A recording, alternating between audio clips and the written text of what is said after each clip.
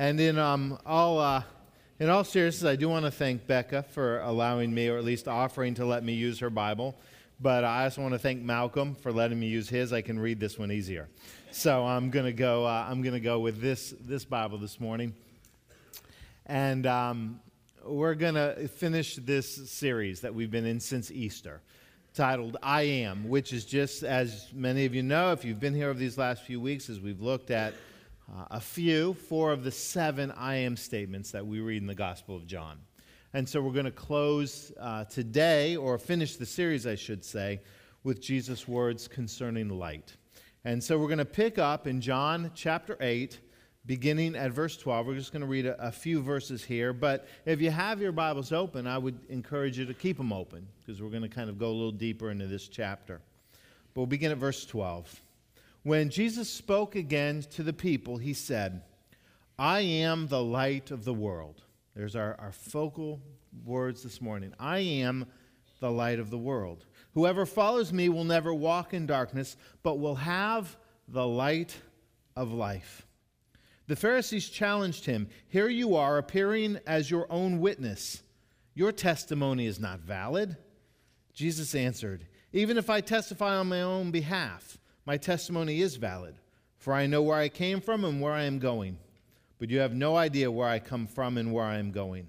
You judge by human standards. I pass judgment on no one. But if I do judge, my decisions are right, because I am not alone. I stand with the Father who sent me. In your own law it is written that the testimony of 2 men is valid. I am one who testifies for myself. My other witness is the Father who sent me." Then they asked him, "Where is your Father?" "You do not know me or my Father," Jesus replied. "If you knew me, you would also know my Father." He spoke these words while teaching in the temple area, near the place where the offerings were put.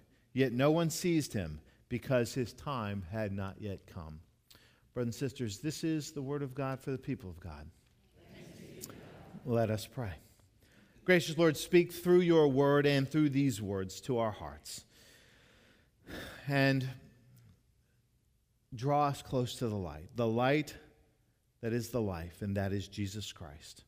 We pray in his holy name. Amen. So, Bible trivia, quick Bible trivia. What is the first command that God gives in all of the scriptures? Anybody know?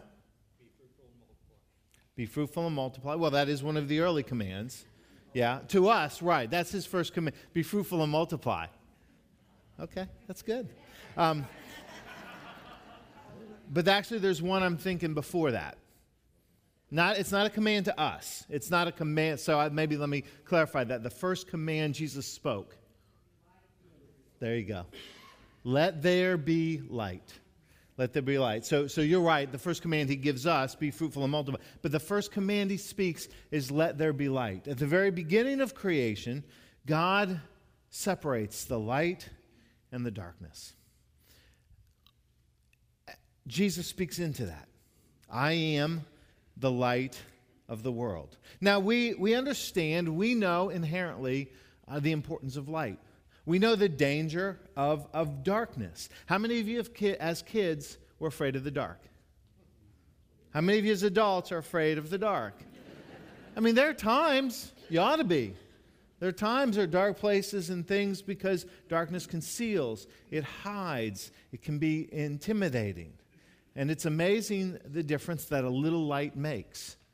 And sometimes we experience that in significant and real ways, sometimes in more superficial ways or less serious. Lynn can testify, I can testify, Kimla can testify. Anybody that comes in this church facility at night can testify the intimidation of a little darkness. Especially in this building, because this building was built backwards.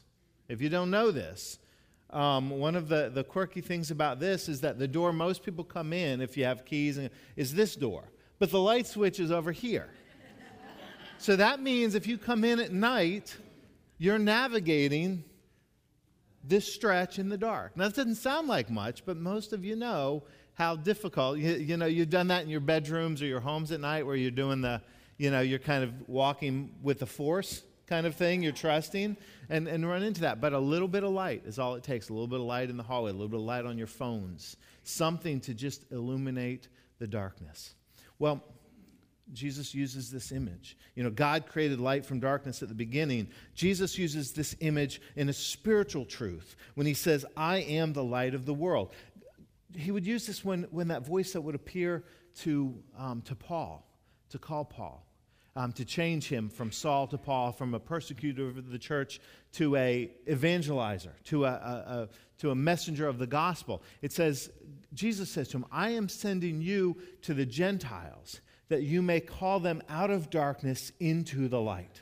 So it says in Acts, that you may call them out of darkness into the light, out of the darkness of Satan into the light of God.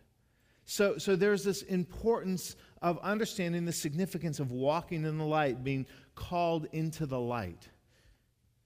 Jesus says, I am the light of the world. The interesting thing, though, is he says this in the context of an experience that he's had. We pick up scriptures, and anytime we read scriptures, and I say this all the time, we read portions, we read sections, we read a few verses, we run the risk of remembering that this happened. There's situations, there's circumstances, there's events that are happening around the things that Jesus says. There aren't too many times in the scriptures where Jesus just teaches independent of experience or things that are happening. Jesus drew upon the events and the people around him. And that's what happens in this chapter in John chapter 8, or in this chapter of the gospel, John chapter 8. And that something significant had just happened prior to Jesus saying, I am the light of the world. And it's a significant encounter he has with someone. And that someone, if you're familiar with the story, is the woman caught in adultery. It is the woman caught in adultery, and you've got to understand that story. I think we've got to fully grasp the depth of that story to understand why Jesus immediately then says, I am the light of the world, because I believe it's in connection with what has just happened. And when we understand that story in relationship to what Jesus is saying here, we get a wonderful and a deep picture, again, as I've said each week in this series, of who we are and who God is. And there's three components, if we want to simplify the story, three components I want to look at this morning for a few moments. And that is what we learn about law, what we learn about love, and what we learn about light. Well, what we learn about law, what we learn about love, and what we learn about light. And we're going to start with law. And here's the truth. The law convicts us of our sin. The law convicts us of our sin. Let's go back to that story of the woman caught in adultery. And if you're not familiar with it, here's your homework. Go home after worship and read the first 11 verses of the Gospel of John. But in that story, as Jesus is teaching, it says that some Pharisees, some keepers of the law, they brought a woman to Jesus who had been caught in the act of adultery. She had been caught red-handed, doing something she should not have been doing. Now, don't lose sight of the fact that no guy is dragged with her. She didn't do this alone. She wasn't by herself committing adultery. She was with somebody, and there's no mention that he is dragged before the religious authorities. And if you think, well, that's a double standard, you're absolutely right. It completely is a double standard.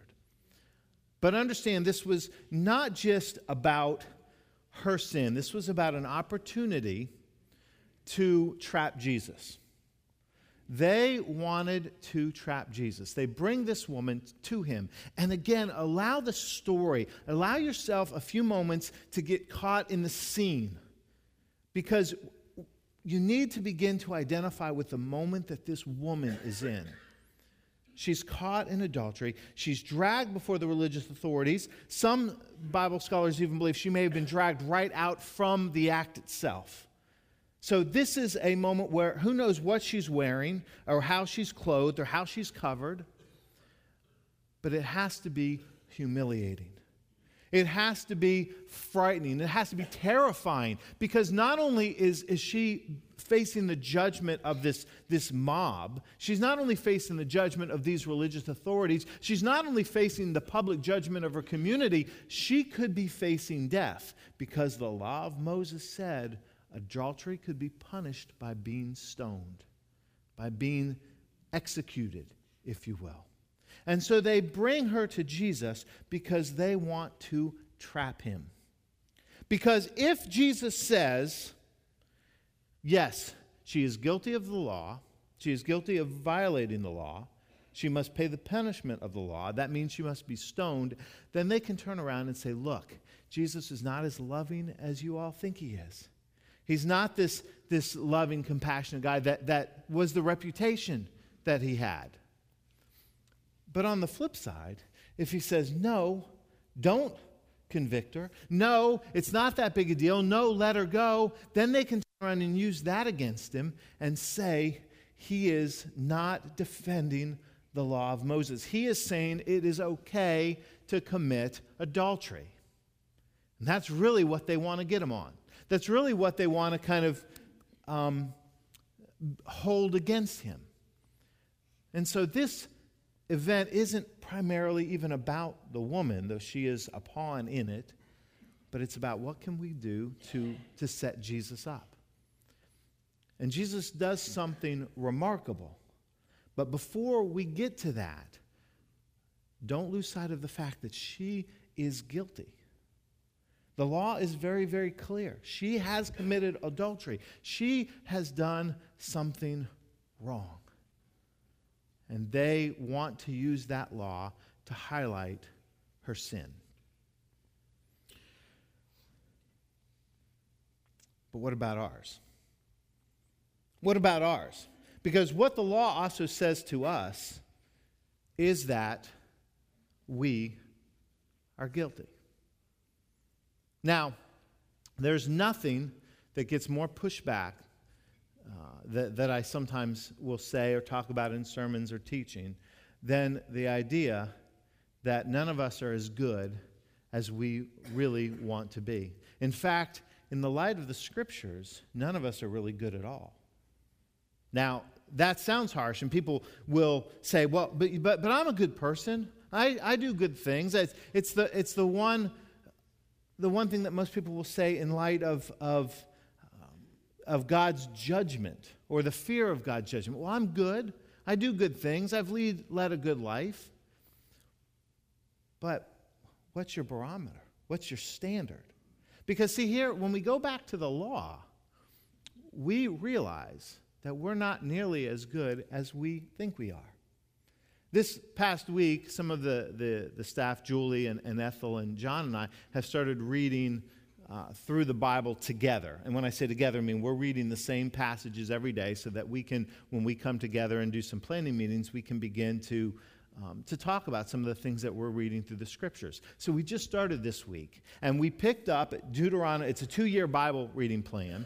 And so we just picked up where the date said pick up, and that was Deuteronomy chapter 4 and Deuteronomy chapter 5. Anybody know what's in Deuteronomy chapter 5? Anybody want to guess? 10 Commandments. 10 Commandments in Deuteronomy chapter 5. That is the law. Now, let me ask you this. Think about the commandments. For those of us that want to push back and say, but you know what, I'm pretty good. I don't do anything bad or terrible. Let's talk about God's standard. Let's talk about the 10 Commandments. Let's talk about number 9. Thou shalt not bear false witness against thy neighbor. Or we simplify that and to thou shalt not lie. Thou shalt not lie. Show of hands, how many of you have ever told a lie? Okay, if you didn't raise your hand, you now can, okay? You've just qualified yourself, okay? We've all told a lie. We've all told a lie, every one of us. Every single one of us have told a lie. According to the law, you should not lie. How about this? Let's see how brave you really want to be. How many of you have ever stolen something? Now, Gareth, you don't have to get so excited as you raise your hand, but I appreciate your honesty. have ever stolen something? I remember the first time I ever stole something. I was, 7, 8, old enough to know better. It was at the convenience store down the street from our home in Jacksonville, and it was a little 1-cent piece of bubble gum. And I didn't have a cent, but I wanted the gum. And I remember it to this day, that moment when I knowing I shouldn't, but when I crossed that threshold and my desire for what that was overtook my desire to do what I knew was right. And I would love to tell you that's the last time I ever stole anything in my life. I'd love to tell you that, but then I have to go back to the lying commandment. So so the thing is, we've probably all, maybe you haven't, but I would say most of us have stolen something. All right, now let's talk about another. See, here's one. Number 7 is one that we tend to think, okay, most of us are probably okay with. Do not commit adultery. Do not commit adultery. Now, I'm not going to ask you to raise your hand on this one, all right? I don't want you to say this. But I'm going to venture, and I know some of us here, let me not make light of something. I know some of us have been through that road. Some of you have either have been through that experience or have had that experience. And please, I don't make light of that at all. I don't at all make light of that. But the reality is, statistics tell most of us probably haven't done that. Or have we? Because we think, okay, that's what I'm good at. Right, you know what I'm going to. Dave knows what I'm going to. So what does Jesus say? He says, if you have ever looked lustfully at another person, you have committed adultery in your heart. Now do we want to raise our hands? How many of you, and again, don't have to, but have never looked lustfully at another person? You know, here's my point. This is what I want you to know. According to the definition of the law, no matter how good you think you are, based on that test, you are a lying-stealing adulterer. You can go out today and say, my pastor told me today I'm a lying-stealing adulterer. Because the law convicts us of our sin. The law shows, when I was a kid, my mom used to talk about the fact that Jesus was God's standard, God's desire for us. That's who we were created to be like. We're not created to be Jesus, but we're created in that image and in that, and yet we fall so short. The law shows us how far short of God's plan, God's expectation, God's will for us, how far we fall short of that. So the law convicts us. But God's love forgives us. God's love redeems us. And that's what we begin to see in this story of the woman caught in adultery. They bring her to Jesus, and they say, what should we do? And Jesus doesn't, because Jesus outsmarts them at every turn, he didn't fall into their trap. He doesn't say do this or don't do that. But if you know the story, it says that he began to write in the sand. And we don't know what he wrote, but some scholars think, based on some of the Greek words, that he might have been writing words that were descriptive of some of the sins of those who were in the crowd. We don't know for sure. But when he's finished doing that, he stands up and he says the famous words, "Let you who is without sin cast the first stone." And the interesting thing is the Greek doesn't just mean without sin in the sense of that you haven't done anything. The word also implies those of you that have never even wanted to sin, cast the first stone. You want to take that to a next level.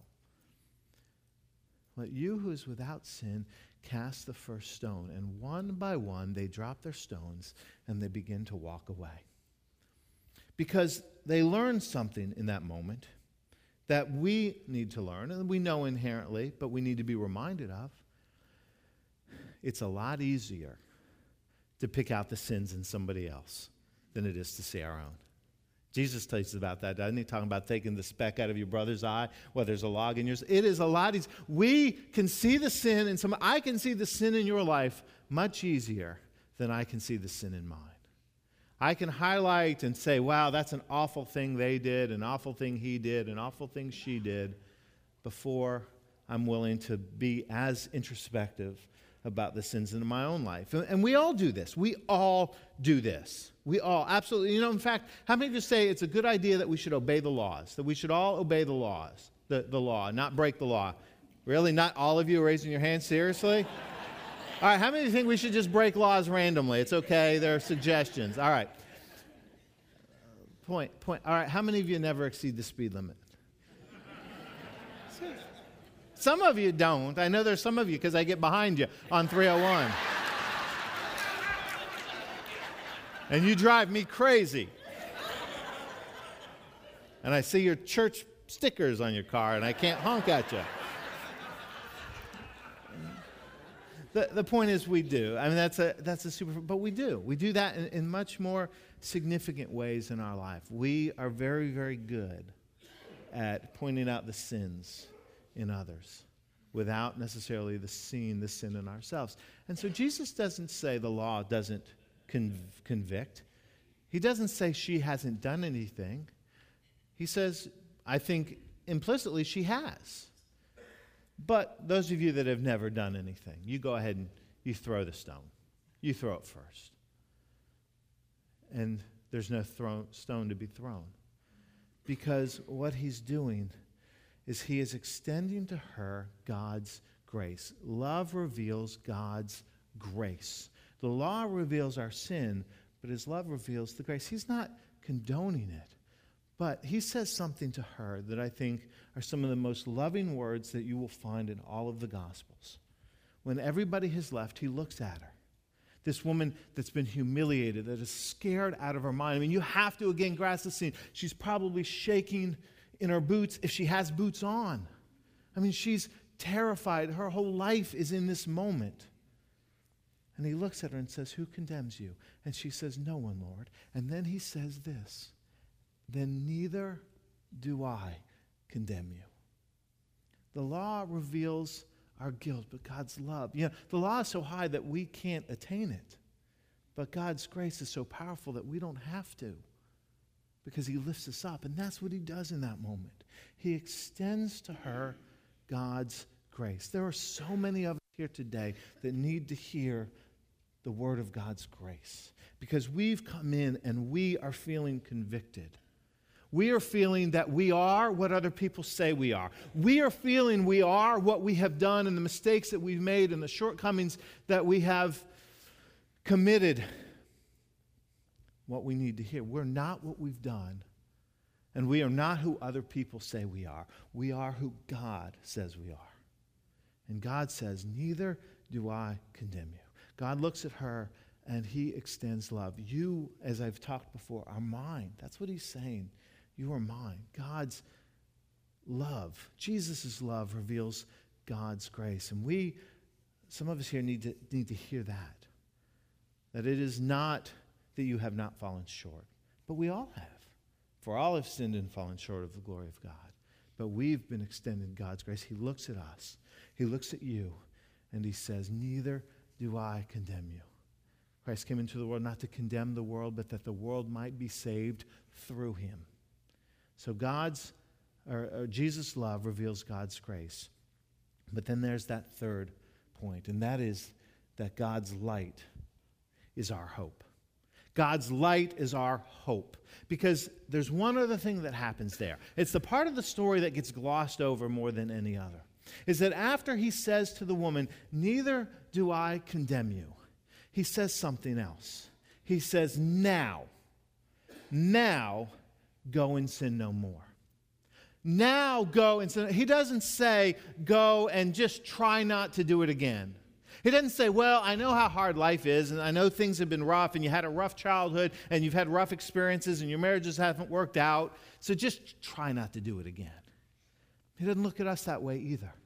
Neither does he condemn us, but his light calls us out of darkness into a new way of life. His light illuminates our path in a new way. When we have experienced God's grace, when we've heard those words, neither do I condemn you, he calls us into his light, the light of life, that we will no longer walk in darkness.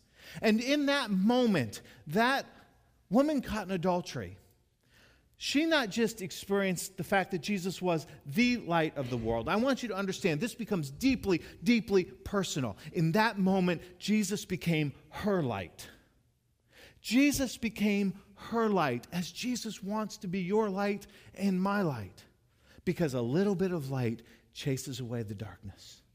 A little bit of light chases away the darkness. And what he calls us to is a life that no longer needs to be defined by our shortcomings or ruled by our failures. It is a life that no longer needs to hide in the shadows and cling to the behaviors that corrupt us emotionally, spiritually, and physically. So many of us here today, you're struggling with something. You are struggling with something that you don't want anybody else to know about.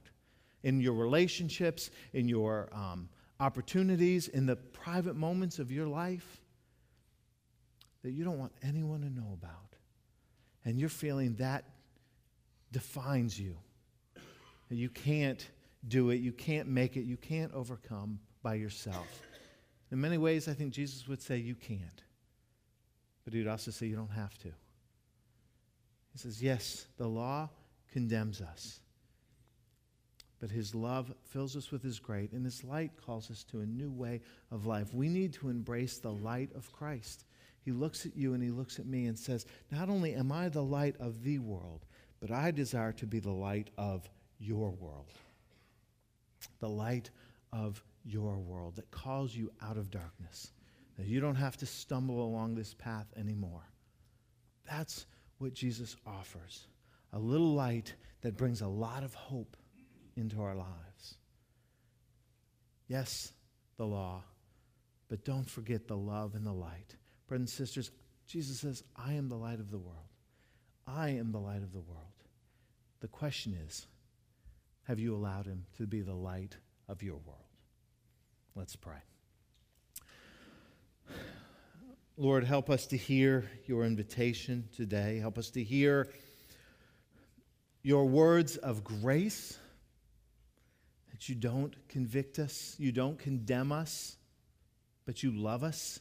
You've redeemed us, and you've called us to the light of life. That is the light of Christ. There's a lot of us here today, Lord, that we're carrying a lot of burdens. And we've let the world define who we are. We've let our sins define who we are. We've let our failures define who we are. But we have not allowed your voice to define who we are. Your love to define who we are. Your grace to define who we are. Help us to hear not from the voices of darkness, but from the light of life, and that is Jesus. And open our hearts to you, to your presence, and to your grace.